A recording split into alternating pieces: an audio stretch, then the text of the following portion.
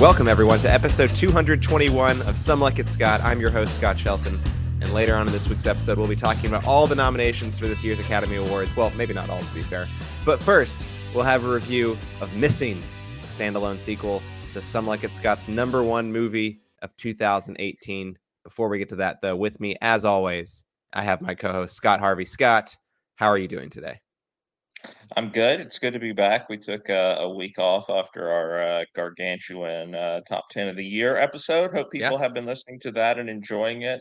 We had a fun time putting it together, obviously. But yeah, we're back. It's been a big movie week, as you alluded to. The Oscar nominations coming out, which we're going to talk about in part two. Obviously, we have a lot of thoughts. We always do this time of year when these nominations come out. And yeah, some interesting things to discuss. But also, it was the week of the Sundance Virtual Festival, which has become an annual thing for us now, Scott, for the last 3 years since they started it in COVID. And I ended up getting 7 movies. I still have one more left to watch. I think you were around the same number. I got 10 at the end of the day after I picked up Beyond Utopia Yeah. towards the end. I got 10. Um, and we're going to talk about those, I believe, next week. We're going to sort of give a little basic, rundown and recap of the ones that we watched and what to watch and what to avoid. Because there, as with the Sundances that we've had, there are great movies and there are some that are really quite Yeah. quite bad, and Did you go to will end up Sundance if you didn't catch a movie that was bad is the real that question. will end up in your bottom 5 of the year. I think that's probably true of the last 2 years, and I Sure. think it'll probably be true of this year as well. I've In the seen two case of movies one that movie. are that I already would not be surprised if Yeah, they well, are I at didn't rock bottom. finish one of them, so I can't count that. But Sure. one that I did finish was also very bad. But Yeah. Yeah. we'll talk more about that next week. But yeah, exciting time, Scott. Lots to talk about, and we're diving right in with 2023 movies now.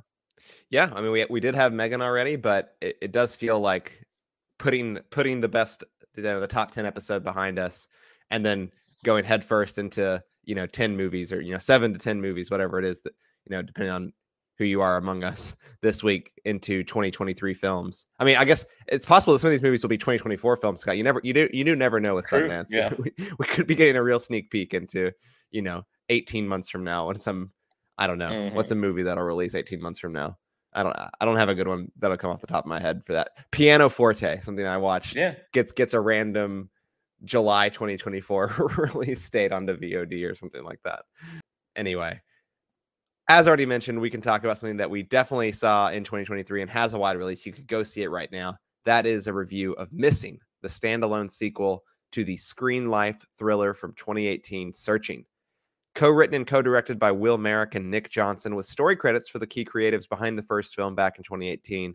Missing once again uses the visual storytelling hook of the screen life genre to show one crazy 2-week period in the life of June, played by Storm Reed, a senior in high school whose mother, Grace, played by Nia Long, has gone missing during a vacation to Colombia with her new boyfriend, Kevin, played by Ken Lung. June's and Grace's relationship seems rocky at best due to the absence of June's father after he died of a brain tumor when June was very small, and Grace seemingly ready to move on from him, while June doesn't seem quite as ready just yet. When June is supposed to pick Kevin and her mother up from the airport a week after they leave, they're nowhere to be found, kicking off a race against time for June with the help of a local Colombia TaskRabbitor, Javier Joaquin de Almeida, to find her mother. The deeper June digs into the disappearance, however, the stranger things become. Scott, I'll stop there to avoid any spoilers whatsoever because, as with Searching, there's plenty of ways you can spoil that film.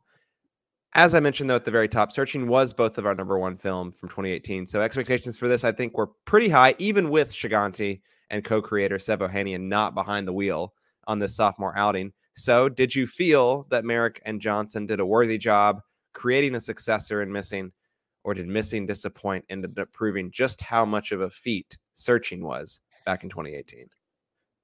Yeah, Searching wasn't the first Screen Life movie, but it was the first one that it feels like really put it all together. There was Unfriended is kind of the real start of this subgenre of movies, but that movie, while an interesting concept, was a little bit contrived. Searching was the one that like was able to put it together, was like had this fluid editing, and the directors of this movie were the editors of Searching. Yep. Um, put that together in this sort of emotionally resonant and also very suspenseful story that didn't really you don't lose interest in, even though you're mostly just looking at a screen for the majority of the movie. And so, yeah, the subgenre hasn't necessarily taken off despite the success of Searching.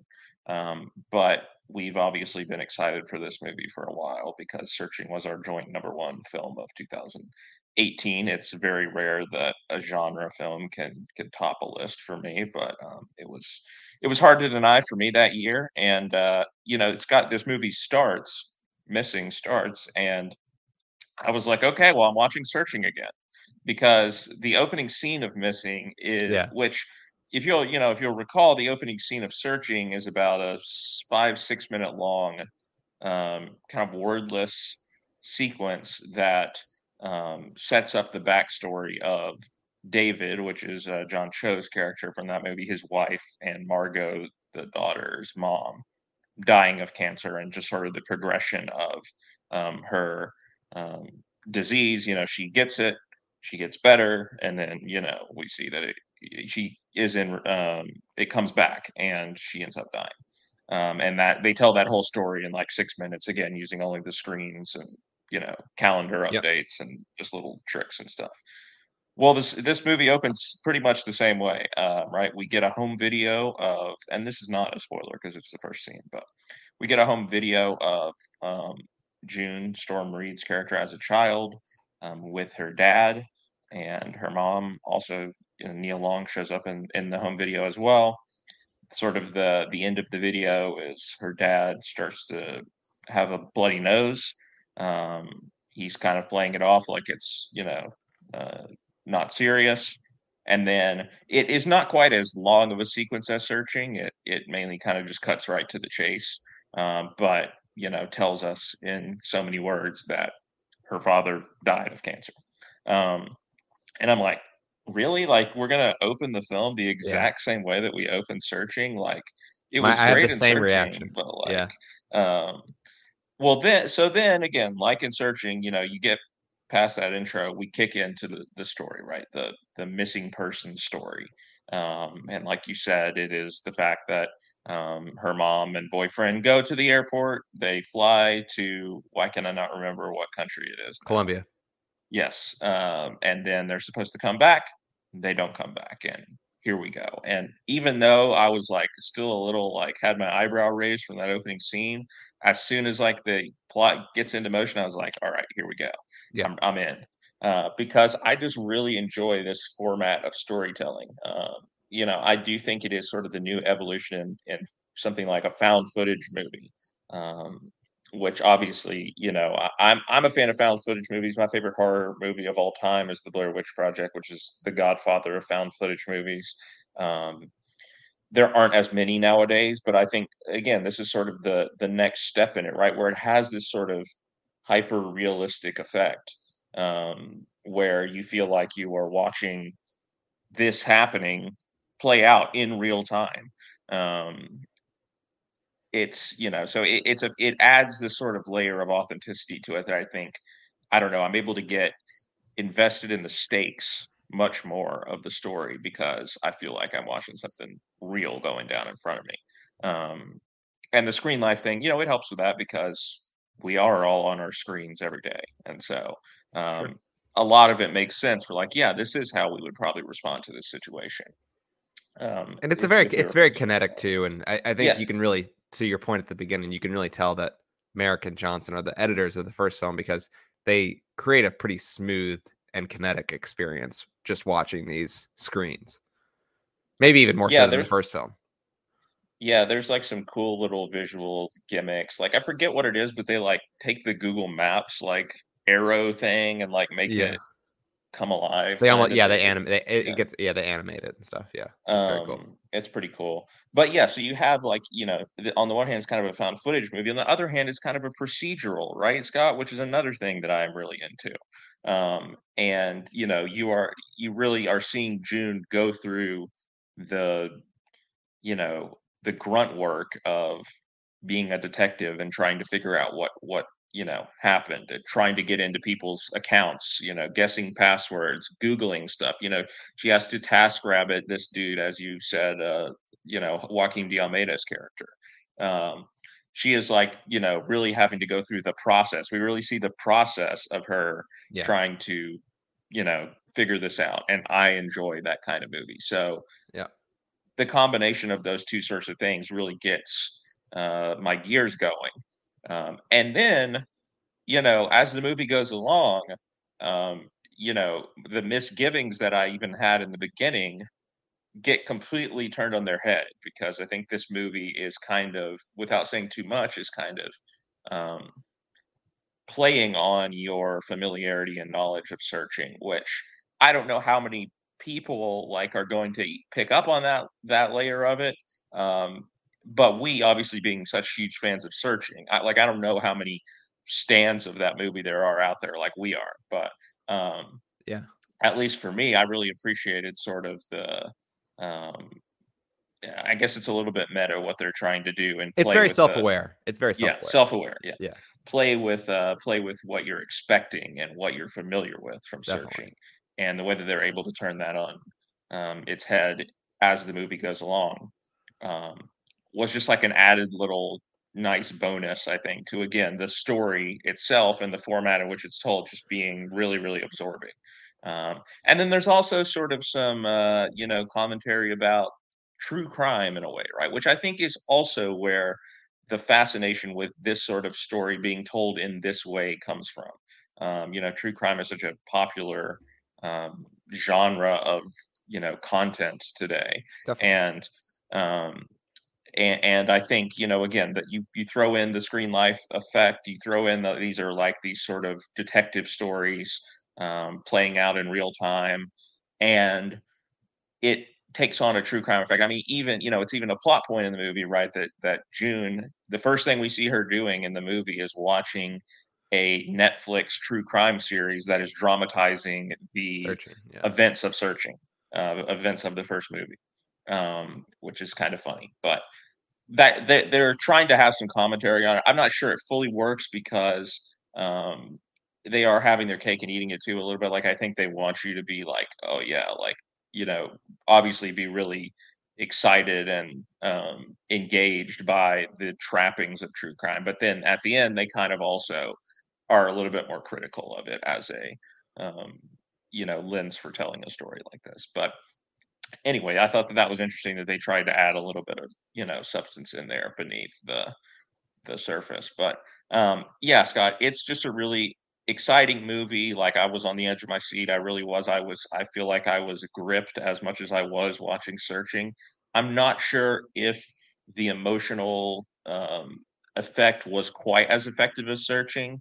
Um, it it ends on a very similar note to what happens in Searching. Now, it's a little bit of a twist on it. Again, it is a little bit of a twist on it that I liked, Yeah. but I did feel like, even though they are subverting things a little bit, there were some familiar beats that got hit along the way, so that it didn't quite resonate as strongly with me in that department. I think there's maybe like one too many red herring in the movie, red herring in the plot. I also think that there are a few times when it's a little less subtle in how it's executed, like the musical score at various times will be like, like it builds up and then it's like goes silent, and all of a sudden we get like a big reveal or whatever. It does that like 3 or 4 times in the movie, and it's Yeah. like, I okay, I like really had to like fight on. I do like the score, but I think it might be yeah. overexposed.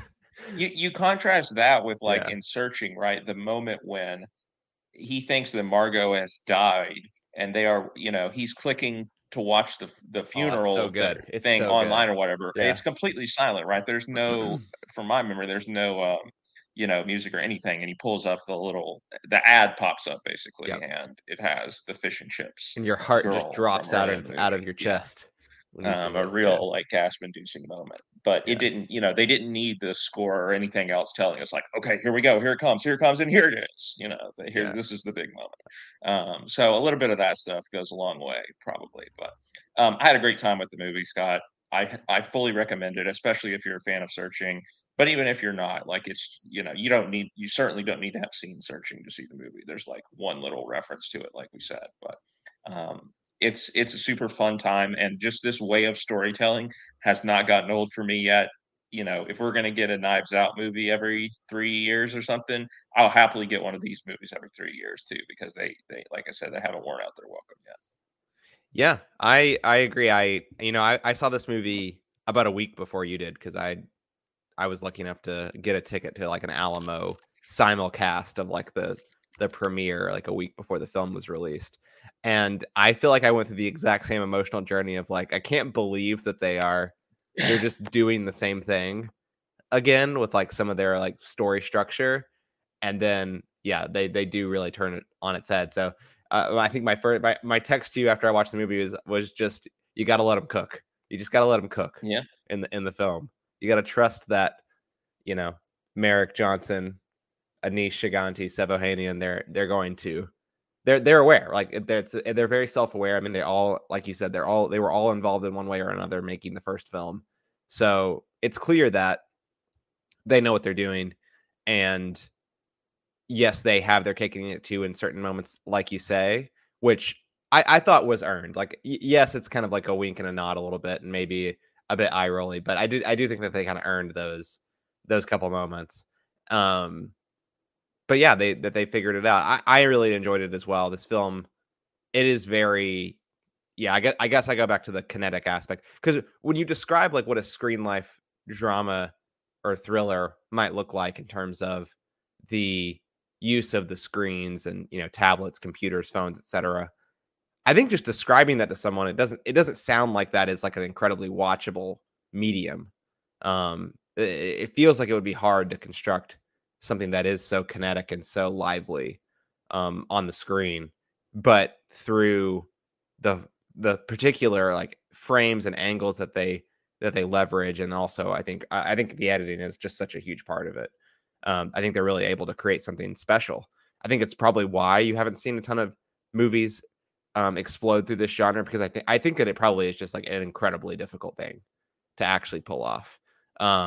So much planning and I feel like planning in a way that is very different than a lot of filmmakers use. I mean, the average movie, right? Like it's very rare where you see a movie these days and the camera is just sort of placed like on a forget like on a like through a computer screen, just put in one place and the actors just go through the whole scene with the camera Mhm. just in place. Obviously there's some filmmakers who do that, but very few do, and I think that adapting to that style is something that really must be very difficult creatively, I think, to It's execute. inter So Yeah, it's interesting because, the plots of the movie, you're watching these characters try to put together a puzzle in a way, but also at the same time, there is the extra layer of the filmmakers, like, forming a puzzle of their own, and how are they going yeah, to be able to tell this entire story without breaking away from the screens? So exactly. it's interesting. Yeah, absolutely. So I think it as much as the success of Searching might have kick-started the genre, I just think it's very I think that the fact that it hasn't blown up, granted Searching still was a relatively small movie, but the fact that it hasn't been bigger than what it has been, I think just speaks to the fact that it's very difficult. I mean, look at Shiganti and Ohanian's other film, Run from was that 2020? That was the middle of the pandemic, right? Mhm. Yep. Like, they didn't do the screen life stuff, and that I think that it is very difficult to execute, I think is what we can take away from it. And I was impressed. I was impressed again. I don't think it quite reaches the exactly to what you said, the emotional heights of the first film.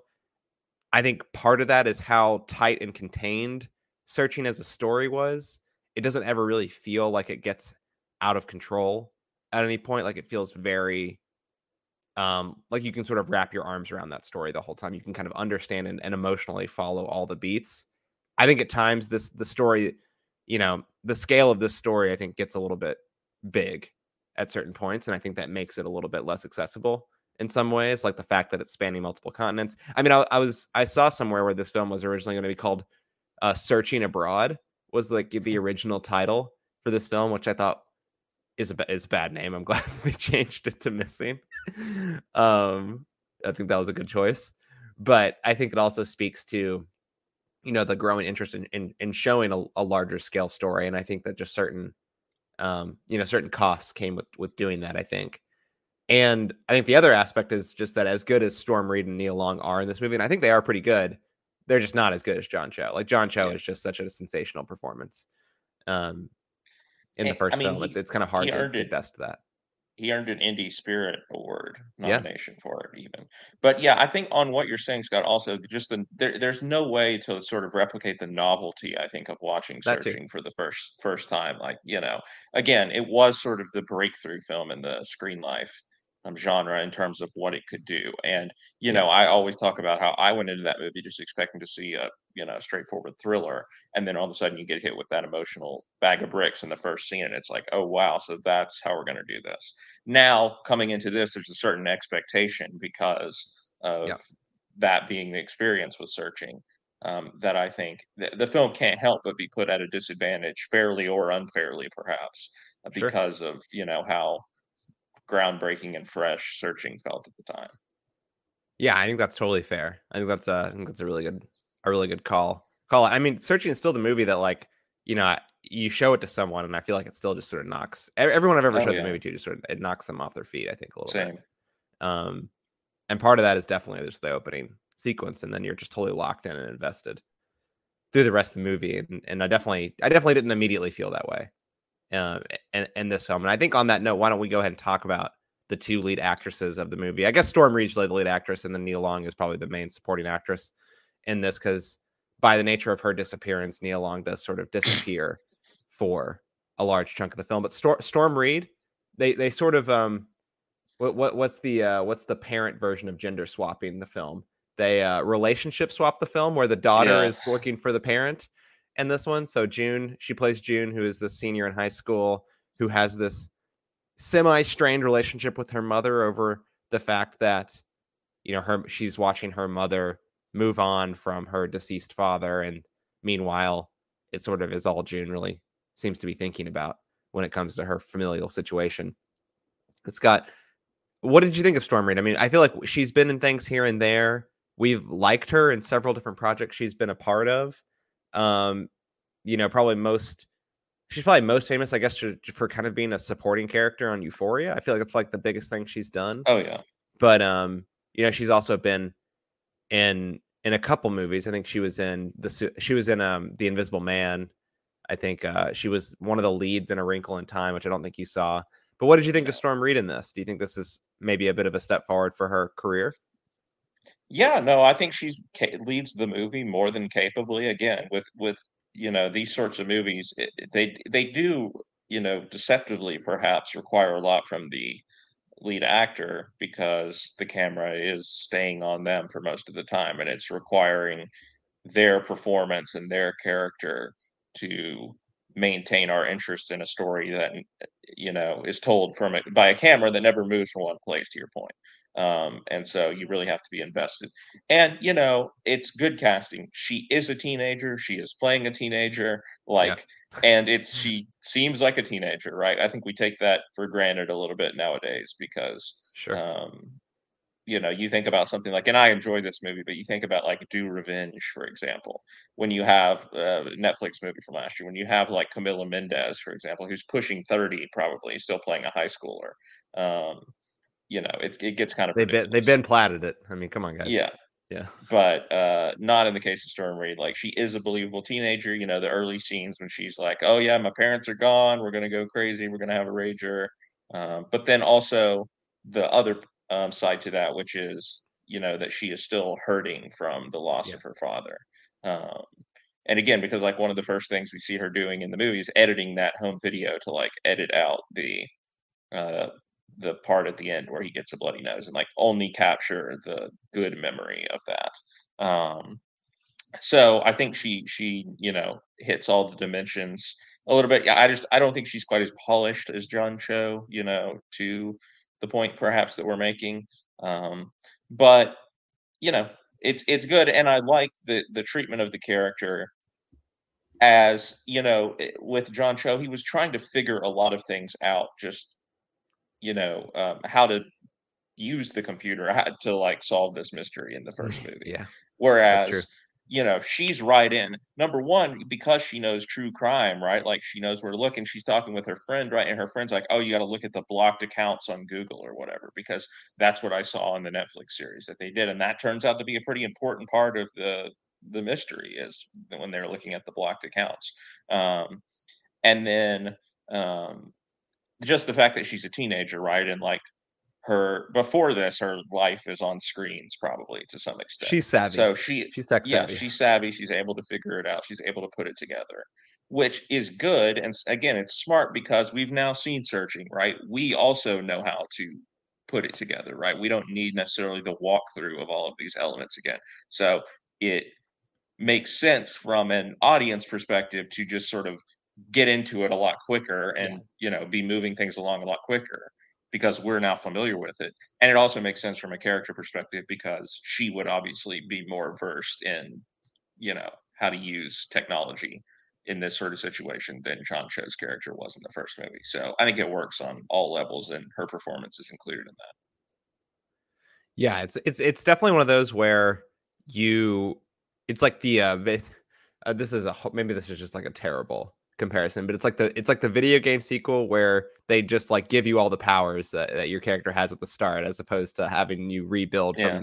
from from the ground up again. It definitely feels like that. And I think it just also adds like a going back to what I was saying about how sort of even more kinetic this film feels is that I think her savviness and her ability to very quickly weave through stuff that I wouldn't have even gone through as quickly as some. I mean, granted, I'm not like a Gen Z high schooler right now, but I'm like pretty savvy with tech literate, etc. But she's like racing through some of these things and going pretty quickly through it, and I think it's interesting then to sort of pair her up with Javier in Colombia, who's like on the other side of the spectrum, even like Mm-hmm. across John Cho, is like how Mm-hmm. how not literate he is on that. It creates like an interesting duo, but he's still even able to like it's sort of like the combination of their knowledge is able to sort of make headway in some of the detective work because he has sort of like the local knowledge and then she knows how to exploit that to maybe gain clues or insight into things that are happening, and I think that works quite well. But yeah, I really enjoyed her performance.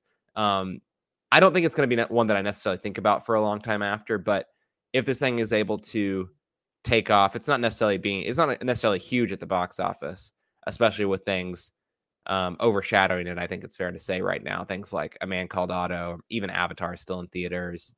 Um, there's Puss in Boots as well. Like all these things are sort of outperforming it at the box office still. But I think this is a type of film that once it hits Netflix, and it will hit Netflix as a part of Sony's Pay One deal, I think this film could be pretty big on Netflix, and I think it's then where you might see sort of the recognition for Storm Reed pick up a little bit, and not necessarily talk about in any terms of like awards or critical way, just more like getting her in the spotlight for this and potentially paving a way for her to be bigger and bigger roles in larger movies, because this is ultimately still a quite a very small movie at the end of the day.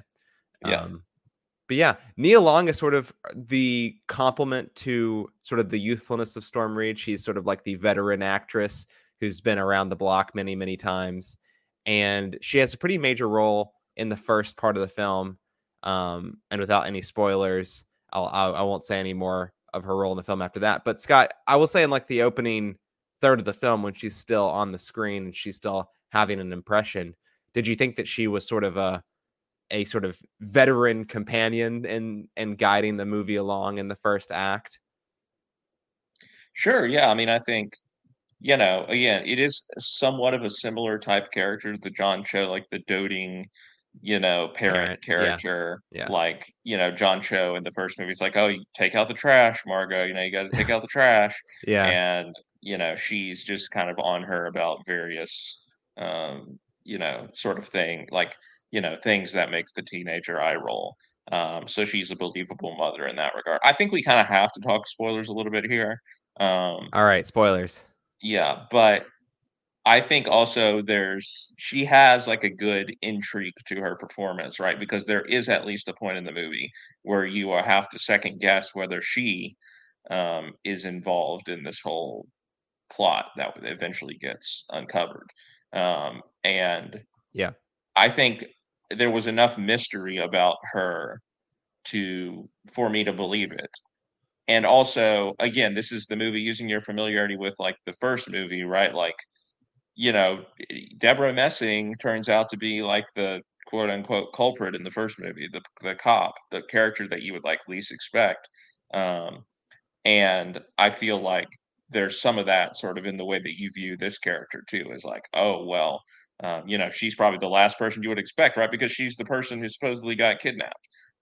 But then once certain revelations start coming to light, oh, she has a different name, right? Like, what's going on here? It's like you're using your knowledge from the first movie to kind of think, you know, is there more than meets the eye with this character? And I think she left just enough below the surface of her performance for me to believe that there could be, even though there is, but not what you think it's going to be at a certain point in the movie. Yeah, I do think this character is like kind of I don't want to say a victim of the film's twistiness, but like her potential complicitness in anything that might be happening in the film is just sort of like used and abused by like the plot of the film and the desire to keep you guessing at all points. The was she involved or was she not involved is like something that twists like 2 or 3 times I think in the film, and I don't think that it's inherently bad, but I do think that what you were saying sort of towards the end of your general thoughts around maybe there's one too many red herrings or twists in the plot, I think is probably fair, and I do think that her character is and how it was treated is sort of at the center of maybe where I'd identify potential to slim down a little bit on some of the twists. And I guess even in spite of that, like I still feel like it was a good performance. And agree with you on that. It feels like she really, whether it's because of the editing or whether it's because of the way they sort of pieced things together. But yeah, the performance she gives totally has the sort of the aura of this sort of, I don't really know about this person kind of character. Like at first it seems innocent, but maybe it's not, which I think is a credit to the performance for sure. Overall, ultimately though, I really think that as motherly as the character is, the truth is she's not in the movie that much. So I do think that she sort of leaves an impression in the first part. And I guess we are talking a little bit spoiler. So if you're a little bit spoiler conscious, then maybe log off and go see the movie. But she does and she does reappear at the end of the film. It's I don't know how much of an impression that element of it made. So it does feel like it once again. Maybe one of the maybe the acting department is the area that is like sort of the biggest delta between this movie and Searching, just because I don't think it has any performances that are going to really stick with me over a longer period of time. Whereas, maybe it's unfair to keep talking about John Cho, but I still think about that performance regularly. Yeah, definitely. All right, Scott. Anyone else that you wanna highlight? Do you want in the cast? There is Ken Leung, who plays Kevin, Grace Nealong's boyfriend. There's Joaquin de Almeida, who you referenced earlier, who plays Javier, who is like the local Colombian gig worker who's helping June out. There's the friend Vina, who you mentioned earlier, who Megan Suri, who plays the friend who's maybe a good friend, maybe not a good friend. Hard to tell sometimes whether this is a good friend or not, if I'm being honest. And then of course the MVP of the whole movie, Angel. He just wants his watch back. Poor guy. Any other performances you want to call out? pretty good gag, I will say, with Angel. Also, there are some decent gags throughout the movie, like the when she has to solve the captcha, and it's like Yeah. she has to say where the Is the, bus is, and yeah, it's like is the in the bus little. in I the was like, one we have frame? all Yeah. been there. We have all been Yeah. there. That was very relatable. Like the little corner of it is over in one of the panes, but yeah, no, I mean Joaquin de Almeida is probably like the standout from the supporting Yeah. cast. Like he's a really fun character. Like you said, he's kind of this bumbling older guy. He has the lowest rating on TaskRabbit of anybody in his sector Yeah. in But he's cheap, you know? Colombia. I saw somebody say in a review or something that was probably because he's getting personally invested in everyone else's quests and getting Yeah. sidetracked in what he's really supposed to be doing. But yeah, they even try to have a little bit of an emotional through line there. I'm not sure it's like fully formed, but we learn that he has a son that he's estranged from, and there's a little bit of a payoff on that at the end. But It definitely feels yeah, like he ends up playing the parent role in the film yeah, just by nature of the fact that he's there for most hmm of the movie. And sort of has that sort of like aged wisdom that he's imparting at times on June. right. But it's good because he, in some regards, he is simply just a tool in the plot, right? Which is you have to, in order to make certain things happen, you have to have somebody who is on the ground in Colombia, right? Like you're not going to be able to move the plot along unless you have that person. But the fact that he's able to make it feel like an actual person, I think, um, speaks to his success as a performer in this film. Because again, you could simply see this person as a means to an end. Like if you really step back and take a 50,000-foot view of it, that is kind of what he is. But they treat him like a real person, and he, you know, gives that with his performance. So I think he's probably the standout. But everyone's good in the movie. There's the cop as well, which again I'm talking about. Deborah Messing again. There are kind of a couple of moments where they're like, "Oh, could the cop be involved again?" Right? Because that's what it was in the first movie. Yeah. But he's not really enough of a character, I think, um, to fully buy into that, like Deborah He's Messing a bad was in the. he's a bad officer as well, or He agent or is, yeah, whatever he is. yeah. Not a good cop. But yeah, I mean, yeah, the movie uses its supporting cast well for the most part. Yeah, I'd agree with that. I don't know if I have too much to add, but I would say that the Javier character is definitely sort of the one that is probably the most ripe for a deeper digging, and it kind of does that. But I also think as much as maybe it could have been fleshed out more, I'm probably happy that they didn't sink any more calories into it. So I think ultimately probably the right decision. Scott, the last couple things in the film, I mean, I do want to obviously talk about the resolution of the plot. But before we even get to that, though, I gotta say one of the interesting things that this film did beyond just sort of the time, like time being a dimension of pressure that was in searching, right? Like how I have to find Margot quickly because after a certain amount of time, it's just very difficult. There are elements of that in this film as well, but there's this interesting device that I thought they were going to make more of at some point in the film was the amount of money that she has in her bank Yeah, account. uh-huh. Really ineffectively used, I got to say.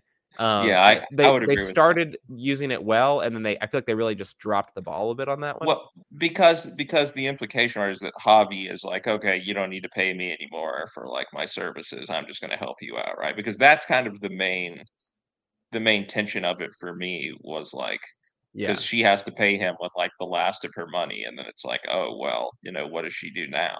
But it's like the one thing that she would really need money for is to continue paying him, and he's kind yeah, of just like cool with it, it seems. yeah.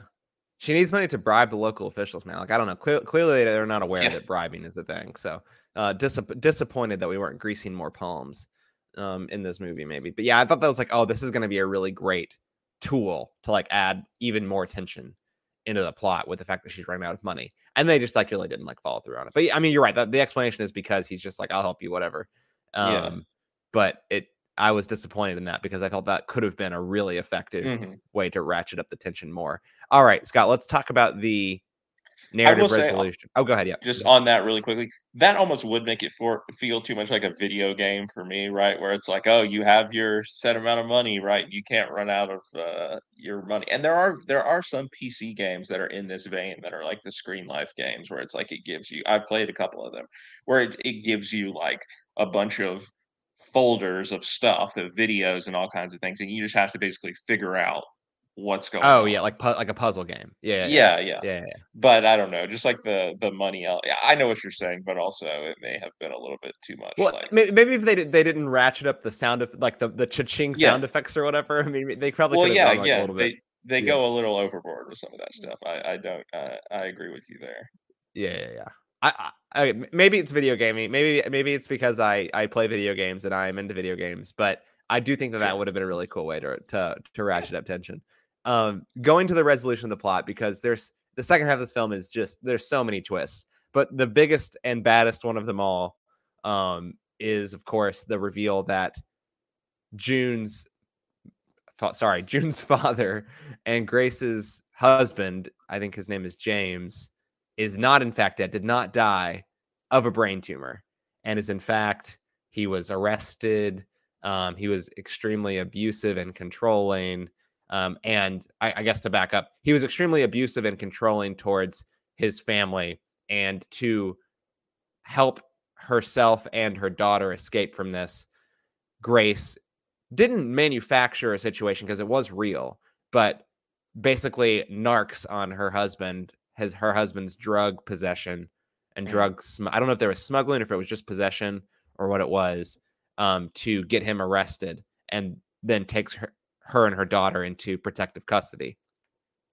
James gets out of prison and whatnot, and then is on this mission And his to hunt. cellmate he is in prison with Yes, he is in the prison with Ken Kevin, Lung's character. Yeah. Ken Lung's character, and sort of uses him to find, his ex-wife, his former wife and his daughter, and he is the one who, of course, has kidnapped Grace, eventually even kidnaps June, and there is this sort of climactic third act in the middle of the desert in Nevada, at this house where the original sort of opening montage video was shot. Very twisty, very big twists. I have a couple thoughts quickly to sort of burst out here before I want to get your full thoughts on it, and then I'll come back with my full thoughts. But a couple things that stood out to me, just from a viewing perspective, and this is my own like broken brain trying to hunt everything down and opening. As soon as they called, or she called that place, that like ministry or whatever it's like disguised as in the Yeah. opening scene, I'm like, this guy is going to be important at the end of the movie. Yeah, yeah, Jimmy or whatever. Yeah, Yeah, yeah. Jimmy. Now I I did did not not know think it who was he gonna be was. that. No, Yeah, no, yeah, I yeah. did not know who he was, but I'm like, Jimmy is like 100% involved in this. Like, no Mhm. doubt, Jimmy is definitely involved, in this whole thing. And the second thing is when they show her living room on the screen, like after they've made it to like this place, and they show her living room on the screen with the phone there, I'm like, just say, "Hey Siri," just do it. Yeah, Um, um, can you hear this? Yeah. So then yeah. Did my Siri start going off? exactly, yeah.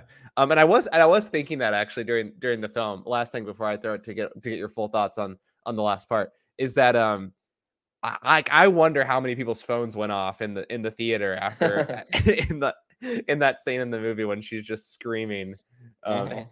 at the screen. Okay, anyway, Scott, I want to get your full thoughts on sort of the final act and whether the twist is too much, if it's just right. What did you think of everything? Well, we didn't even mention another part of it too, because there's so many sort of moving Yeah. parts to it, which is the friend Heather, right? Which she is a lawyer who Right. Yeah. is checking in on June, like at the start of the movie.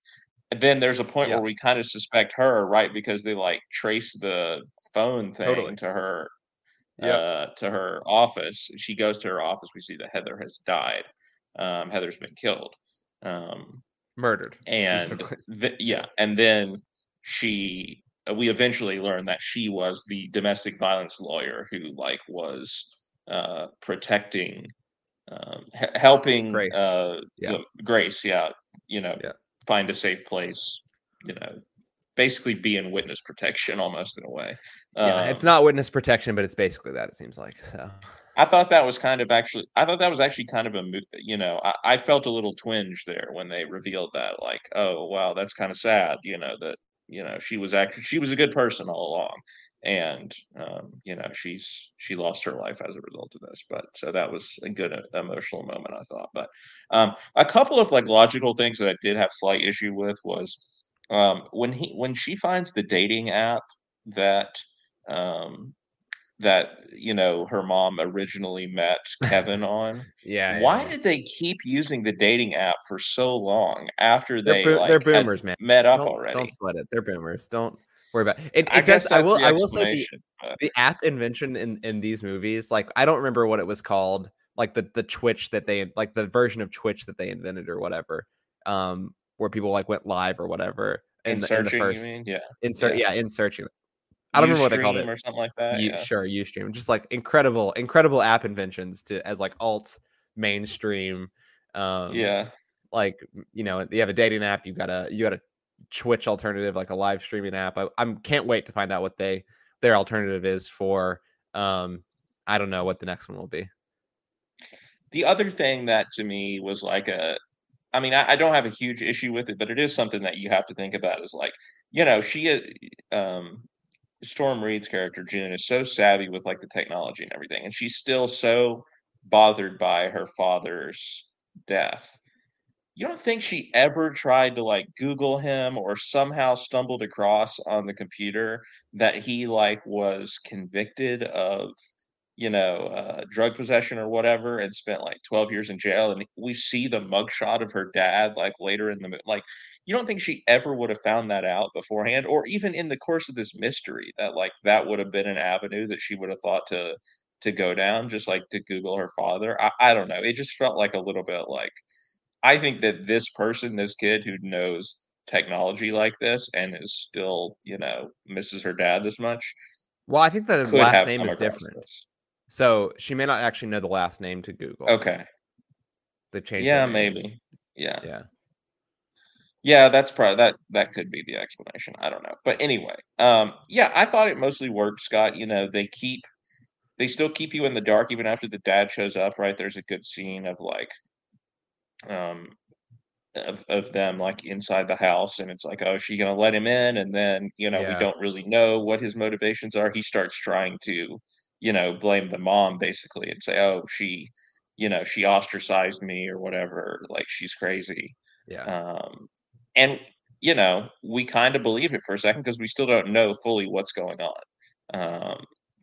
But and this is again, this is all the searching. They're playing off of searching, right? Like because the the dad is the good guy in searching, right? Sure. And Yeah. it's all about a dad daughter relationship, and um, yeah. So I mean, they're playing off of that and subverting that, which I like. But then very quickly we find out, and I liked the reveal that she was actually a domestic violence survivor. Survivor. I think Yeah. it explains a lot of her actions. It also like it makes you think about your own thought process during this period of the movie where we're like, oh, is she involved? Is she not involved? And the media is really stoking up, like, oh, could she be, complicit in all of this or whatever? It makes you think about your own thought process. And well, why did we never think about this as like Option. Yeah. um, an option? And is this how domestic violence survivors and stuff get silenced or Sure. ignored because we're too busy questioning their own motives instead of um, looking at the actual facts of the situation. It's not quite a 1v1 comparison because again it's not like you even know that she's a domestic violence survivor until they reveal it to you.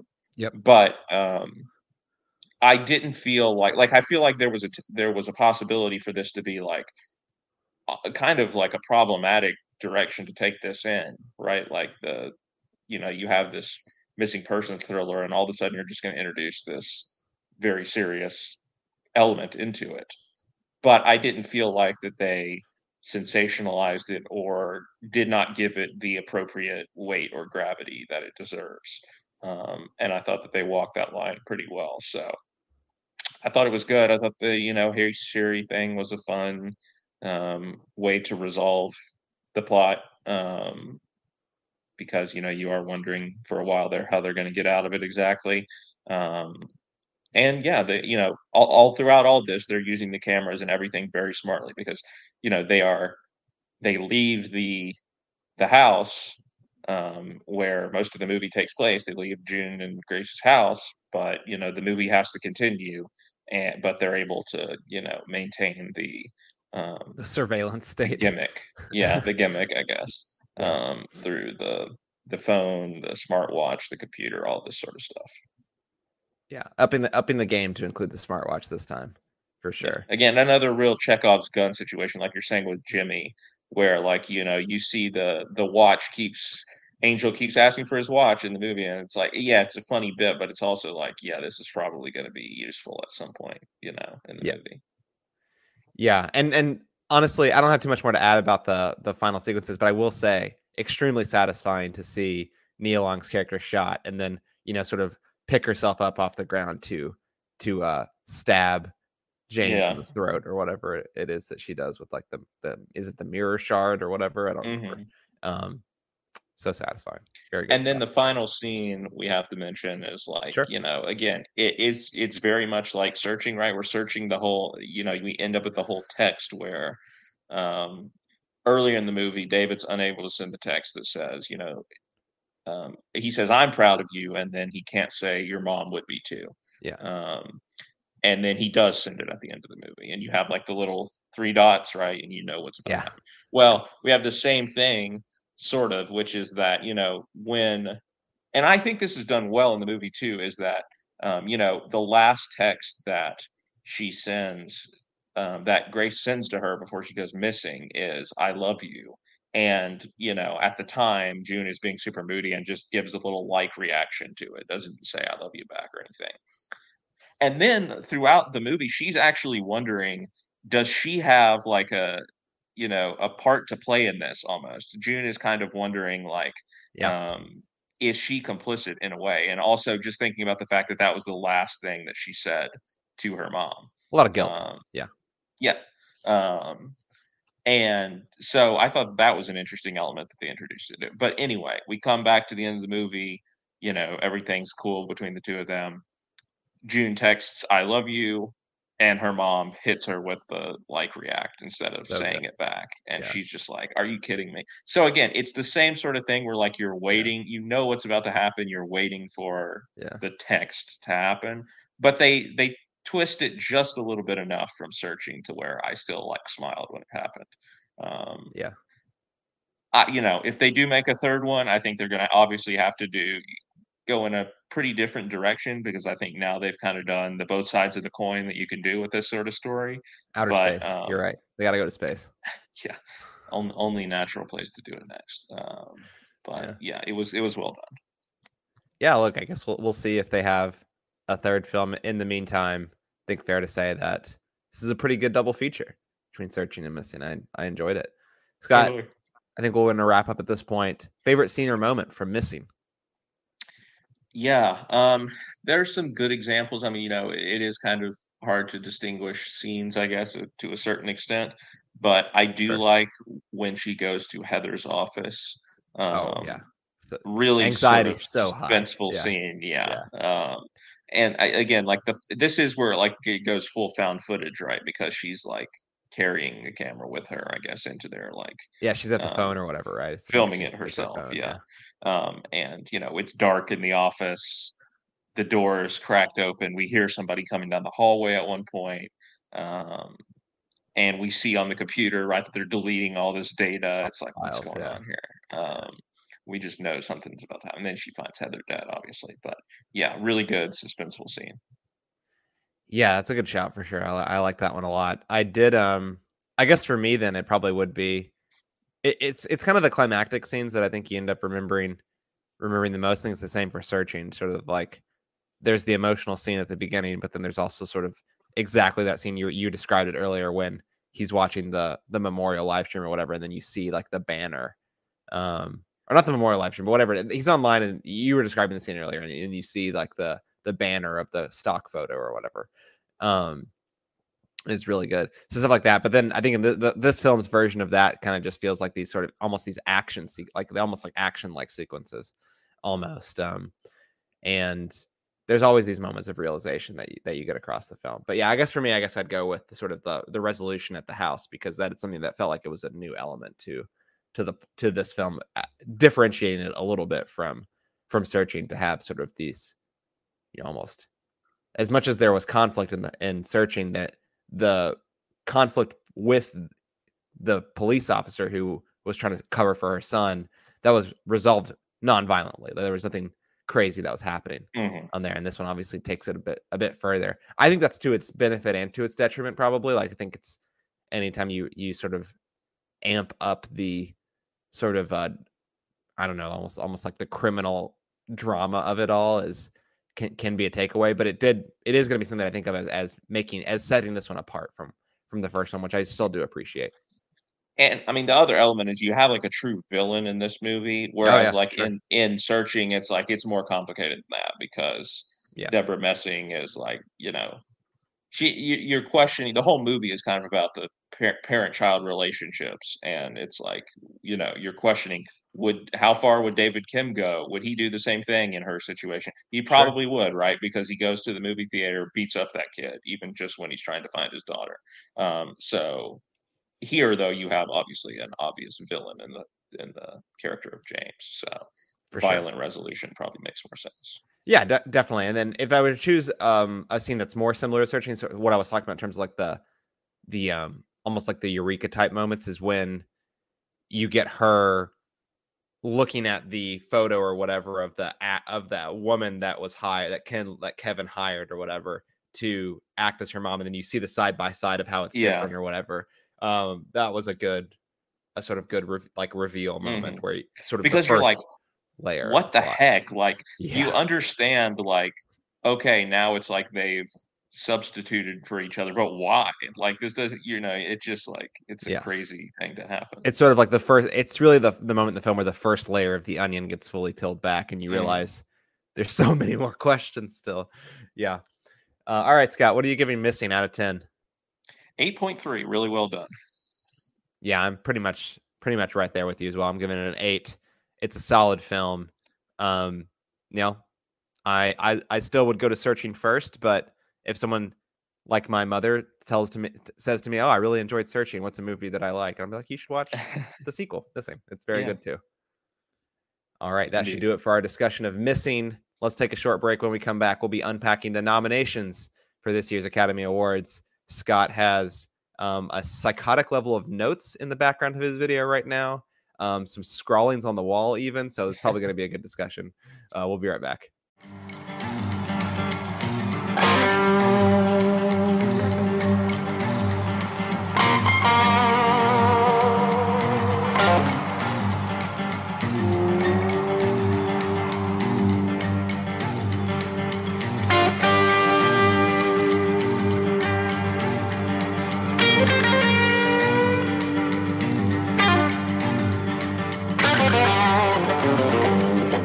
Welcome back for part 2 of today's episode of Some Like It Scott.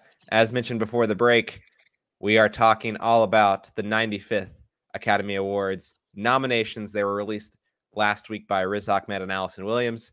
Scott, stupid that they just didn't have Megan announcing the nominations, to be honest. Seems like a real missed opportunity, but I have seen people saying that Megan should sing, I forget. I'm forgetting the song right now that she sings in the... Oh, Titanium. Yeah. Titanium, yeah. She should perform Titanium at the Oscars, which I'd agree with. I thought you were going to say she'd sing the national anthem at the Super Bowl. I think she should join Baby Annette, and they should do well, you never saw Annette, so yeah. But anyway, I know. Baby Annette sings the national anthem at like what the equivalent of the Super Bowl is, and she doesn't sing the national anthem, but she does like the halftime show, I think, in Annette. But anyway, a Baby Annette Megan duo would be interesting. Unstoppable. The Oscars would be back.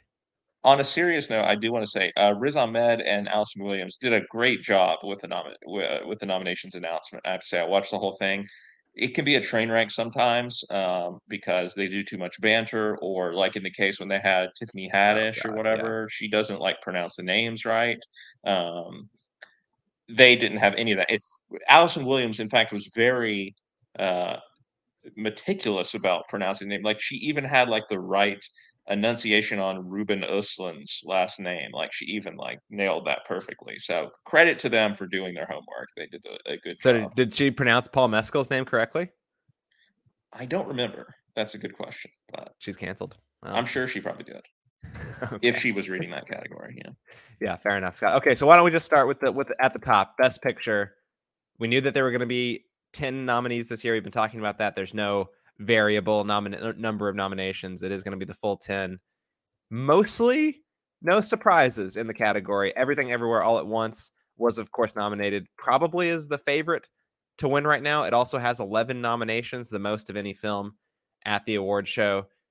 Win the Best Picture category, gets to run the films. There's Everything Everywhere All at Once that led the way. But then joining it are All Quiet on the Western Front, Avatar: The Way of Water, Banshees of Inisherin, Elvis, Fabelmans, Tar, Top Gun Maverick, Triangle of Sadness, and Women Talking. I guess if we were to jump to the interesting things to talk about, Scott, Triangle of Sadness and Women Talking sort of feel like the last films in, so to speak. Maybe All Quiet on the Western Front you could throw in there as well, although it seemed like momentum was building at least for a nomination for that film to get in. But what did you think of this crop of nominees? Did you think there were any big surprises? I mean, I think people maybe The Whale not getting in was a minor surprise to some people. Obviously, there's the Babylon Hive that's out there and trying to get nominations for that film. But anything jump out in this category? Yeah, I mean, I guess with All Quiet on the Western Front, you have had international films nominated for Best Picture like in the last few years. Yeah, Obviously, Parasite won. Drive My Drive My Car Car. last Yeah, year was nominated for Best Picture. So there is kind of the idea of there being a token international film yeah. nominated now, and this was the one, which means it likely also was a shoe in to win for Best International Film. That's usually how that goes. But anyway, yeah, so Triangle of Sadness, I always thought it was gonna get in, honestly, Hmm. at least, once we kind of got a little bit into award season. That one isn't a huge surprise to me, people like that film. I think the bigger surprise probably is that Ruben Östlund got nominated for Best Director, Yep, which we can talk about in a second, but, yep. We'll talk about that in um, a second. Women Talking, yes, yeah, I think you identified the films there that were kind of swirling around that last spot. Um, I think I saw a tweet which was at the time was relatable of like everyone was holding their breath before the last nominee was revealed because alphabetically it could have been either The Whale or Women Yeah, Talking, and it yeah. was like, which one is it going to be? Please don't be The Whale. And it was Women Talking. Unfortunately, after seeing Women Talking, I did not enjoy that film too much either.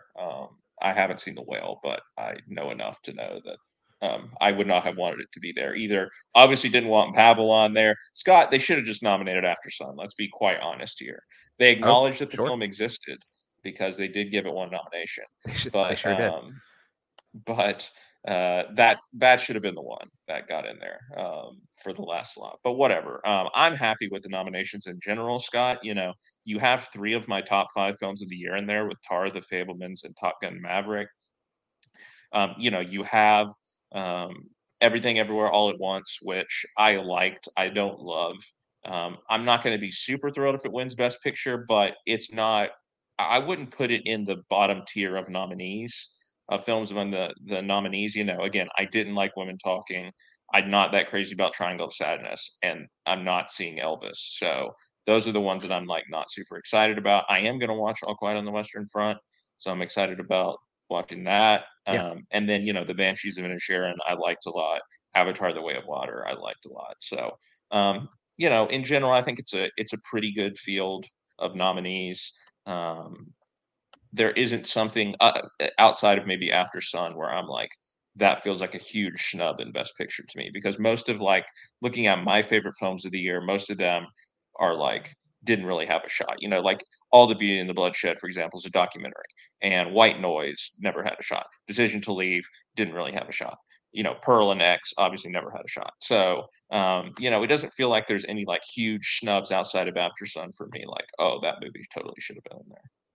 Yeah, from the best picture conversation, sure. I don't really think After Sun ever had a chance at best picture nomination, No, either. To be fair, but it's like it's not a genre film. I guess if you're just describing types of films that could be nominated, it would fit the mold. It's a look, writer. I feel like I think this is becoming more of a trend. Maybe it's just always been this way, and I'm just more observant of it now.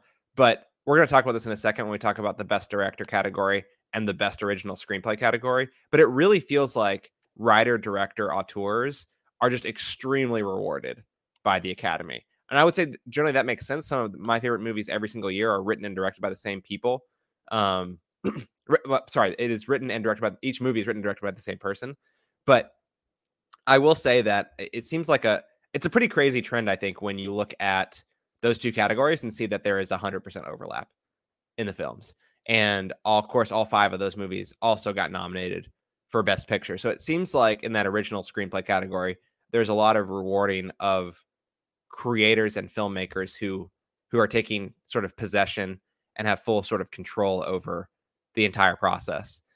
Spielberg's not historically a writer, I guess, but the fact that he was a co-writer, of course, on The Fabelmans obviously got him that screenplay nod as well. But overall, yeah, it's a good crop of noms. I don't think really, besides Elvis, I don't think there's a bad movie in this group. And I think, Women Talking, I liked it a little bit more than you did probably, but it's certainly not a movie that I'd recommend that everyone needs to go out and go see immediately. But overall, it feels like a good crop. I think for me, if we're talking about snubs, I don't think Nope had a chance at Best Picture. To be fair, it is a genre film, even though Get Out was nominated for Best Picture, Jordan Peele's first film back in 2017. But that sort of feels like the biggest snub up and down the awards list. I know we're getting ahead of ourselves a little bit, but because it's such a big snub to me, it feels like such a big snub to me that it didn't get a single nomination, right? Like, it didn't get a single nomination. I don't think of the entire show, which just feels kind of crazy. Feels kind of crazy that happened. Yeah, no, I agree. That is another pretty big snub, I guess. But again, looking at the year, I think we identified as like the 3 really great blockbusters. 2 of them got in there for Yeah.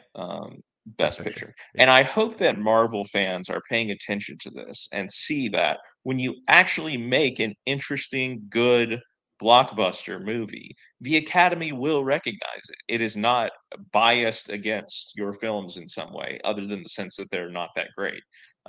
It even nominated one of them in the past for Best Picture. But yeah, there is not a blockbuster bias in the Academy. They just nominated these movies because they were good. I'm standing up for the Academy for once, but oh boy, I think that it's something you can point to there, like when Marvel fans just try to say, well, they don't nominate movies that people actually want to see. Like, they just nominate a bunch of pretentious stuff. I mean, that's just not true. I do think it's somewhere in the middle. I don't know if I'd describe it as a bias, but I do think the Academy is dismissive of sci-fi superhero films. I know that Avatar is like Give an acting nomination to Angela Bassett. So. Sure, yeah. Okay, but saying that a film gets one nomination is not proof that that there's not some bias against that. Look, I know Avatar is the exception to that, but I think it's kind of obvious why it's the exception to that, and I think it's just because it's so groundbreaking, in its filmmaking and its special effects, and the fact that it has, maybe the most prolific filmmaker of all time. Now that he has 3 of the top 4 highest grossing movies of all time as of yesterday when we're recording. And The Way of Water surpassed, I think it was The Force Awakens, to become the 4th highest grossing movie of all time. Just Jim Cameron just knows how to sell a movie, I guess. I don't know. Anyway, the discussion doesn't need to be had again at this point, but it did get nominated. Almost feels like the exception that proves the rule of sorts. But yeah, it does prove that they will nominate massively popular films. I do think that superhero movies is still something of a blocker for them. I mean, the fact that Avengers Endgame got so little recognition above the line, I think is proof of that. But anyway, that's the Best Picture category. Best Director, Scott, you mentioned Ruben Östlund did receive a nomination. A bit of a surprise, maybe even more than a bit of a surprise in that respect. But 4 other directors here, all men, I guess go ahead and just get that out of the way. But not necessarily a surprise. It is the Daniels. It is Todd Field for Tar, Martin McDonagh for The Banshees of Inisherin, and Steven Spielberg for The Fabelmans. You know, for me, I think that there's so many other places that the film makes sense to get recognized. I was personally a little bit surprised that Martin McDonagh got a nomination for Best Director. I know he was in the conversation. It doesn't blow my mind, but I kind of thought that they might go a different direction with that. But the Daniels, Todd Field, Spielberg, no surprises on those respects. Yeah, I'm not surprised McDonagh got it. I mean, it is, the favorite, if not the favorite or second favorite for Best Picture at this point between that and Everything Everywhere, I think. Yeah. And so, typically the director gets in there, not always, but yeah, he Almost got in always, there. though. He got in there for his last film, Three Billboards. So feels like he's a little bit of an Academy favorite at this point. Sure. So he gets in there. Yeah, I mean, Ruben Östlund is the surprise. Like, this guy has blackmail material on some people is all I can figure. Like, he's now won the Palme d'Or twice. Like, people just keep talking about this movie. It's got, getting nominated everywhere. Sure. Yeah. But yeah, there were other directions obviously that they could have gone with this. I Heard of think Charlotte Wells? Yeah, it was interesting, Scott. I was like, I wasn't even thinking about, well, of course, the diversity is part of it, right? Like, like I'm you not said, even these thinking are about that though. But yeah, that all is a men. part of it. But no, this is my point is I wasn't even thinking about that. I was thinking about who were the people that I would have nominated instead. And like almost all of them were like diverse directors, right? It was Charlotte Wells, it was Jordan Peele, it was like S.S. Rajamouli, Park Chan-wook, like all of Jim these Cameron. people. Sorry, I know not a diverse person, but would you anyway, really have gone for S.S. Rajamouli? Like, I'm just like, you're filling out your ballot. You would have put S.S. Rajamouli on the list. I would have thought about it. No, Sure, I probably would have put Charlotte Wells in that slot instead. Yeah. And I probably would have also put Jordan Peele before S.S. Rajamouli. Yeah. But like he's somebody that was in the conversation they could have nominated. Yeah, that's fair. And instead they went with a not interesting choice in my opinion. I wouldn't disagree with that. Even though I like Triangle of Sadness, I would not disagree with that take.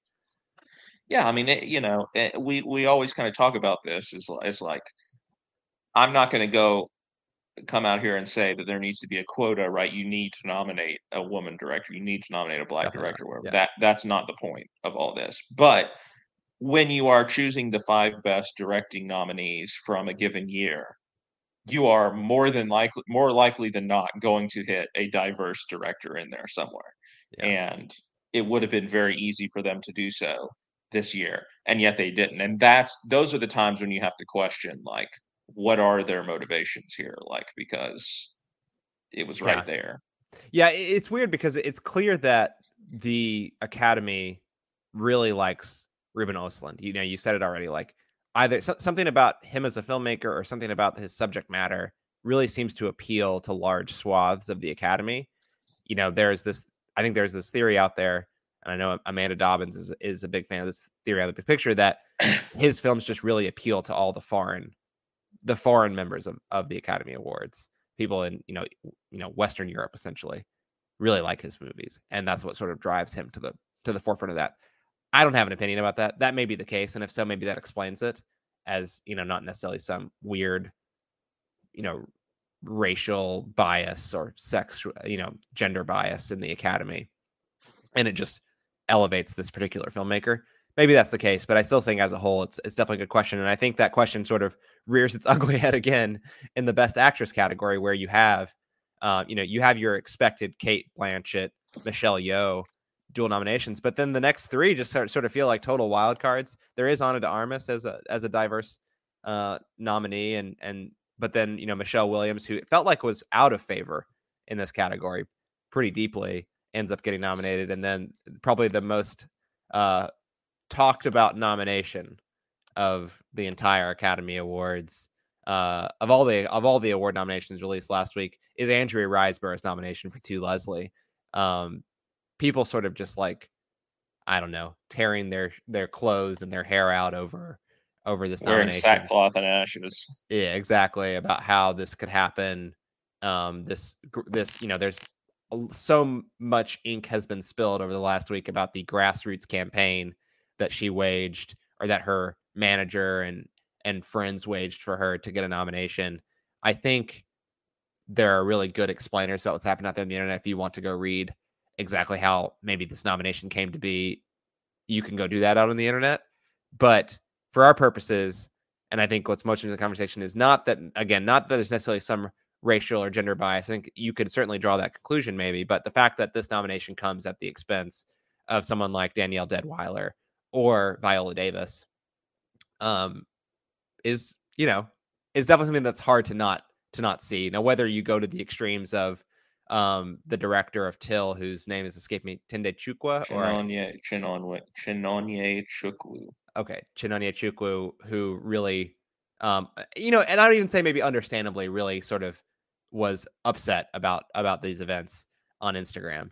I don't necessarily see it from that lens entirely, but I think you can understand the frustration, especially when you have people like Michelle Williams and Andrea Riseborough getting in, who I think I haven't seen To Leslie, so I can't give an opinion on that, but Andrea Riseborough was not in the conversation 2 weeks ago for getting a nomination, and then this grassroots campaigns happened.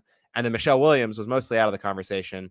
I thought that her performance was just fine. It wasn't even the third, like it was maybe the third best performance in the film for me. But still manages to get in into the best actress category over Till, which was a movie that I liked less than The Fabelmans, but thought the performance of Danielle Deadwyler was much superior to Michelle Williams. It's sort of these like death by a thousand cuts kind of feels like sometimes. And this is another, I think, maybe an easy example to point to and show how, there's some strange stuff happening in the Academy, going back to what you were saying about, choosing Ruben Östlund as in the director category. Yeah, I mean, it's a fascinating case because normally we would sit here with this sort of thing and throw our hands up and say, well, how did this happen? Yeah. But in the case of Andrea Riseborough, we know exactly how it happened, right? Because Yeah. we know about what her campaign was. So it's a kind of look behind the curtain a little bit.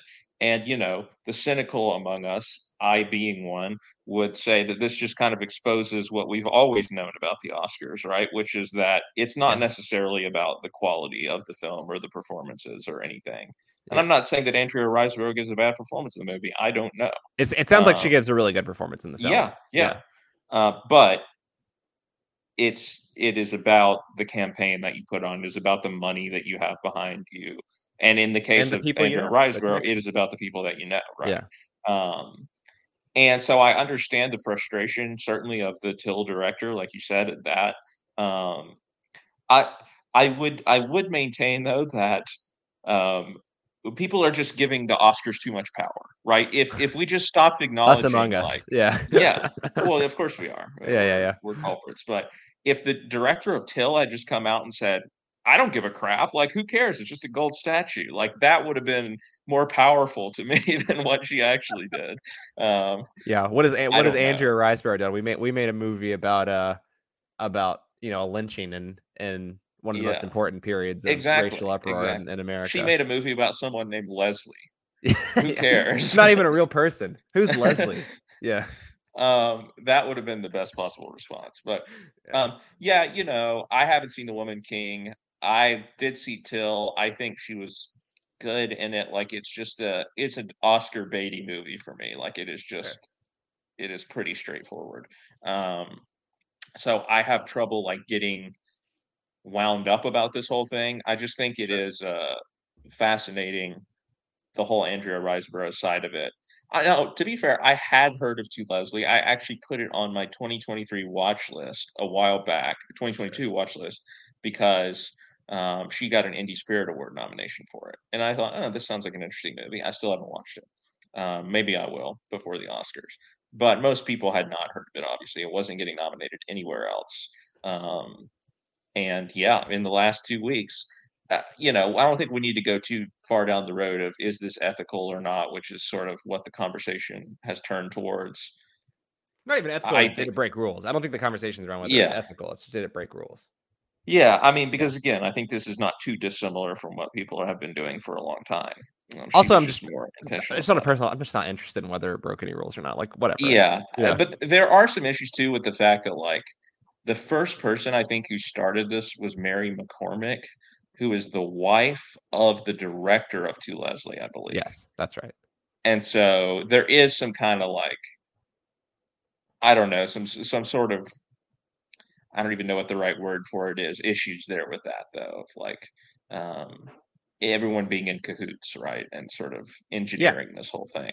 totally. But again, the things that we don't know about Oscar campaigns past would probably trouble us as well. So, I mean, all um, the stuff that Harvey Weinstein did back in the yeah, late who 20th God century. only knows what he did on like Yeah. Shakespeare in Love or something to get that to win over Saving Private Ryan. But I mean, he's the reason why those rules exist, as is my yeah, understanding. yeah. Yeah. Anyway. But anyway, Yeah. interesting test case.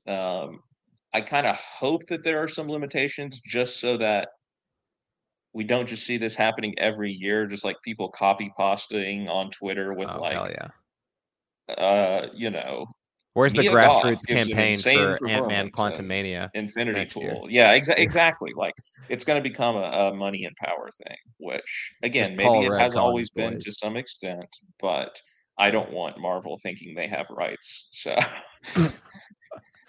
That's I love how that's the final takeaway from the best act from the two Leslie it all comes nominations. back to that, Scott. Yeah.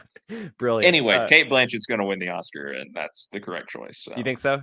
She's got Michelle Yeoh in a yes, she headlock. does. Okay. Kate Blanchett will win. All right. Ana de Armas, what do we think? People like Marilyn? I mean, I don't think she's the problem with that movie, probably from what I have heard. So, That's true. She's probably innocent. Haven't seen it. and Michelle Williams, she has 5 nominations. So, like, I'm not super surprised that she ended up getting in there. I think the Sure. obviously Riseborough is the much bigger surprise. Absolutely. All right. Best actor. Another case of like sort of like the director category, probably a case of 4 people you'd expect and one that's a bit of a surprise. Maybe Austin Butler for Elvis, Colin Farrell for The Banshees of Inisherin, Brendan Fraser for The Whale, Bill Nighy for Living, and then the surprise that you referenced earlier, Paul Mescal for After Sun. Our After Sun love has been given. Scott, thoughts on the best actor category? Look, I've said all year that this is probably the weakest of the 4 acting categories. Not just in terms of looking at like the potential nominees, but just all the movies and all the possible performances out there in the category. It's just Sure. not a huge category. We'll Yeah. talk about it when we do our awards episode. But um, so I consider it a victory that they did get, spoiler alert, what I believe is the best actor performance of the year, which is Paul Mescal, as you said, in After Sun. Um, Scott, you what know, is the deal? The Fablemans gets Michelle Williams, but we're going to talk about supporting actor in a second. Paul Dano doesn't get in. What is the deal with where's Gabriel LaBelle? Why is he They missing? didn't put they Why is he didn't put anything KIA? behind him. They really didn't. They It's just didn't put crazy. anything behind him. I think it's crazy too because he's the best performance in the movie. But um, yeah, it is crazy. And then Tom Cruise obviously not getting nominated is a disappointment as well. Sure, yeah. Um, but probably was always going to be a long shot. I mean, look, he probably sent Scott, them an email to be like, "I really don't want the nomination because I don't want to have to show up at this award show and answer questions about Shelley yeah, Miscavige yeah, or whatever." yeah, Like, yeah. yeah. And now her husband, who's also gone missing. But anyway, the race itself, Scott, I think has gotten a lot more interesting because at one point it was Brendan Fraser, right? Then it seemed like things turned towards Colin Farrell a little bit. Now Austin He's Butler doing the Elvis seems voice. to be The the Elvis one who voice is might getting be going, people. yeah, Yeah. might be going to nip in and steal this. I say steal this, although it is the most obvious choice out of all of them, right? Because he plays a real person. You win the Oscar if you play a real person. We all know this. Colin Farrell not playing a real person. Brendan Fraser not playing a real person. Um, yeah, I don't know. Obviously, I'm not super enthused about that. I mean, I haven't seen Elvis. I haven't seen The Whale. You haven't seen Colin Living. Farrell is very good in The Banshees of Inisherin. To me, it's just like Paul Mescal. Paul Mescal should obviously win this award, but he's not going to. The No, nomination is the victory in this case, and so definitely. I will just be happy with that victory, and I'll just let the Academy sort out the rest of it in terms of who wins because I don't really care. Yeah, I think they obviously don't release the placements of all the different nominees after the final voting happens, but there's no chance that Paul Mescal is not finishing 5th in the voting Yeah. Oh yeah. in this category. And it probably won't even be close. But whatever, they're all losers. Anyway, best supporting actor, let's move on. Banshees got the expected double nom in this category. That's Brendan Gleeson and Barry Keoghan for their two supporting roles.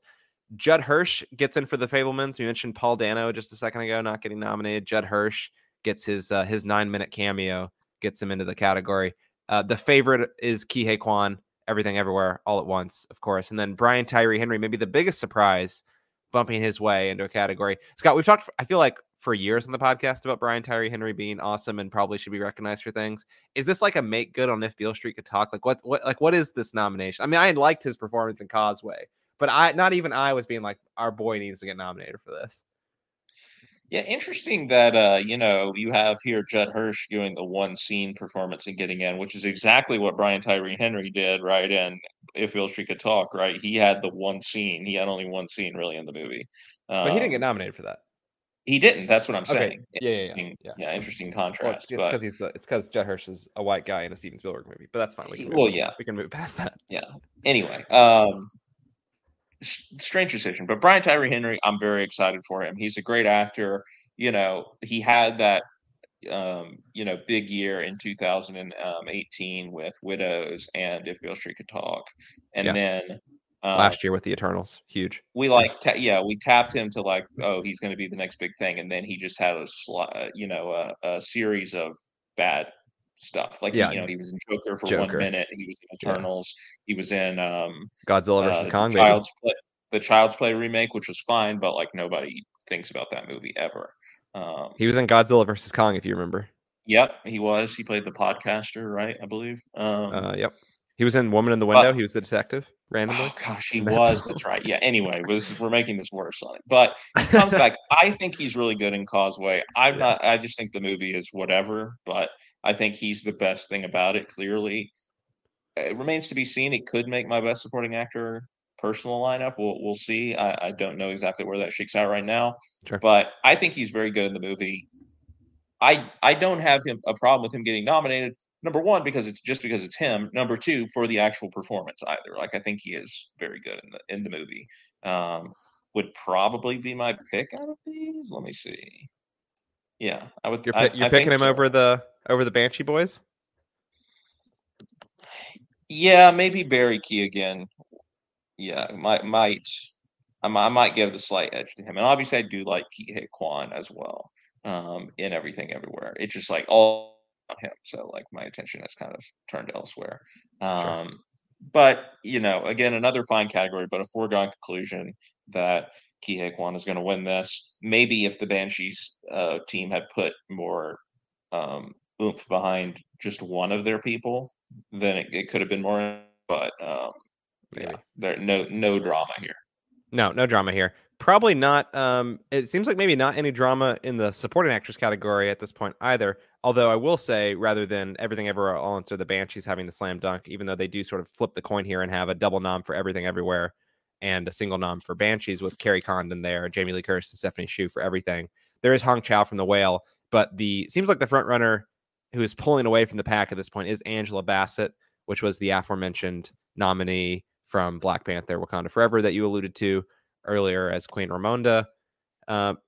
Feels like another thing that just like wasn't in the cards a month ago and just sort of exploded out of nowhere, and it just seems like everyone has said that's fine that she's going to win the award.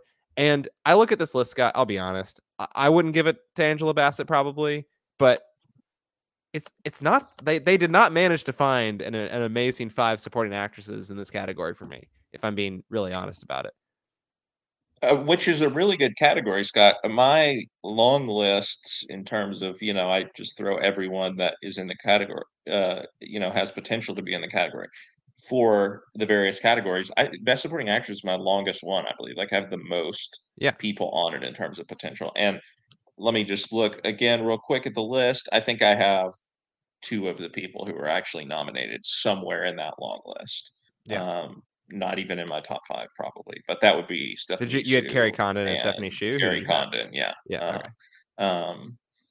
But yeah, it's kind of baffling. Like, I think Angela Bassett is very good in Black Panther: Wakanda Forever. Like, I don't have any problem with this being the first Marvel performance to be nominated, and with this being the one that's going to win. Like, fine, she probably deserves it, right? She's been Sure. a quality actress Yeah. for a long time, and maybe that is some of why people are getting behind her for this because, And she has the best you know, performance in the movie. It's not like they picked yes, like some random absolutely, performance in the movie. right, It right. is the best performance.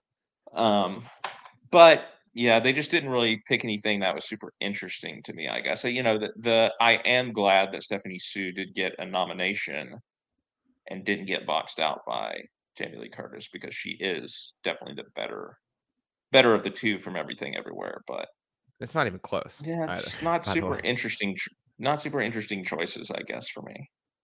Yeah. Yeah. I'm more or less on the same page. Yeah, yeah, I'd maybe give it to Angela. I don't know. Like she's definitely one of the two people in this category that I would give it to, probably. But yeah, it's just not. I'd agree with you. Just they've managed to really not make it interesting in a year where there were some really great performances. To be fair, Even Michelle Williams Dolly, probably should be a supporting actress category, but that's neither here nor there. even Dolly De Leon, who like was Sure. kind of snubbed, like people are, was one of the Yeah. bigger snubs. Probably it looks like she was going to get in. Like that would have been a much more interesting choice than some of these people who made it in. Also, would have been a better. I know that we're like okay. Well, I mean, maybe you're are not a fan of giving Triangle of Sadness another nomination, but that would have been a highlight that like they like people besides Ruben Östlund, and that's why they're rewarding the movie as Yeah. opposed to only rewarding Ruben I Östlund mean, for the film. they could have simply Yeah, nominated Hong Chow for a different movie the instead of The menu. Yeah, Whale. yeah. Yeah, exactly. She has so many to choose from. I mean, I guess technically did the film her Showing other Up, film I never don't came. think it. Showing Up never came Yeah, out this year. that's going to be a Um, 2023, I believe. I haven't seen The Whale. I don't have an opinion about that performance, but she was good in the menu. She was good. I mean, she was good in Showing Up too. Very different performances. Anyway, Scott, that's the big categories. There are the screenplay categories. I'll just run through the full list of nominees because we don't have to talk about it too much. But The Banshees of Inisherin. I mentioned. Sorry, I guess I will say I mentioned that the original screenplay category is the same as the director category, so you should be able to guess what that is without me reading it. But it is Martin McDonagh for The Banshees, the Daniels for Everything, Tony Kushner and Steven Spielberg for The Fablemans, Todd Field for Tar, and Ruben Östlund for Triangle of Sadness. And then, arguably, I won't say more exciting, but the more interesting, unusually, is the adapted screenplay category where you get All Quiet on the Western Front, Glass Onion, Ryan Johnson's sequel to Knives Out, Living, the English language adaptation of the Japanese film Akiru, I think, the Kurosawa film. Top Gun Yep. Maverick sneaks in with an adapted screenplay nom. I'm just laughing because I'm just totally shocked that I ended up with a screenplay nom. Not because it's not deserving. Just I'm just shocked. I'm just shocked that that made it in. And then Women It's a weak Talking. year for the category. Sarah Paula, yeah, it is a weak year, Scott. I'll be honest. You talking about how your supporting actress long list was your longest one. Adapted screenplay, like, I had to dig. I had to dig real deep for adapted screenplay on my list, much more so than usual. That's not a surprise, though. I will say usually the original screenplay is much easier to put together than adapted, but yeah, it was a weird year. Any like quick reactions to the screenplay stuff? Um, and what is going to win adapted screenplay? I think that's going to be an interesting conversation. I All honestly think Quiet. Women Talking, or All Quiet would Yeah, probably be the two that have a good chance. Like I Women think it really Talking depends might on get a how Women Talking recognition. trends now that it's Yeah, releasing more widely. But I mean, All Quiet, it's got some heat to get all these nominations. I don't know how many it's actually going to win. Probably want to win most of them below the line, I guess. But um, yeah, I don't know. Interesting. yeah, but other than that, I think I mean, Todd Field should definitely win. That I feel like maybe that is where. Well, I guess Kate Blanchett's going to win. I was going to say that's where Tart gets its flowers, but honestly, it might be McDonough instead. I was going to say it might be You McDonough, and know, that might be the one award that Banshees gets. yeah, Um, depending on if Colin Farrell can pull out a win in Best Actor. Maybe it wins Best Picture too. I don't know. It's interesting, but there's definitely permutations where you can see like Banshees ends up only with screenplay. Um, it wouldn't surprise me. I definitely think it should be Todd Field in this case, but maybe Everything Everywhere All at Once will sweep everything. Who knows? that would make for kind of a sad evening, but yeah, that's possible. Chaotic. All right, Scott, there's plenty of other categories that we could talk about, but I think we'll probably maybe press pause there. Unless I'll give you the second to say, are there any other categories you quickly want to mention? I mean, I'm just sad the Decision to Leave was snubbed for Best International Feature. Sure. Given that, especially that Korean films have gotten a lot more recognition since Parasite winning Best Picture. I was very hopeful for it, but they went for 5 other films instead. I haven't heard anything about The Quiet Girl. Argentina 1985 was a Golden Globe winner, which kind of came out of nowhere. I have heard good things, obviously, about All Quiet, about Close, this Don't's film, and then EO. But they could have found room for it. I really think that that's true. Yeah, RRR, of course, was not on the long list for this category. India chose a different film to nominate, so it wasn't possible. But it does get the Naatu Naatu. And is it the favorite to win Best Original Song? Yeah, I think so, and it's So- very possibly the best song in I think it's clearly the best song in there. Very cool to see the song from Everything Everywhere All at Once, though. I'd kind of forgotten about that song, to be honest with you, but David Byrne and Mitski, of course, David Byrne does have an Oscar already, but Mitski getting an Oscar nomination? Sure. Just a crazy combo of people combining Yeah. for a song, too. We didn't talk about that enough, probably. David Byrne and Mitski together on a track. And Everything Everywhere All at Both Once. indie legends. Yeah, definitely. Alrighty. Where can you be found on the socials? I am at Scarby Dent on all platforms. And you can find me at @shelton2013 on the same. Don't forget to check out our podcast Patreon at www.patreon.com/mediaplugpods. Scott, we got a new patron the other day, actually. Now that I'm thinking about it, we got a second patron. Look at that. Wow. I know, right? We're 100% growth week over week right now. So maybe we can keep that growth going. If you can support us over there, we'd appreciate that. But if not, that's okay too. You can still find us on Apple Podcasts, Spotify, etc., wherever you listen to your podcast. We'd love it if you rated, reviewed, subscribed, shared on those platforms so we continue to reach a broader audience.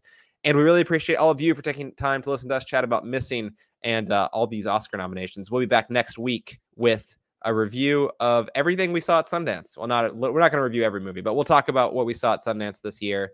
Scott mentioned it earlier. He's watched 7 movies. I watched 10. So we'll have plenty to chat about, talk about the recommendations, the things to stay away from.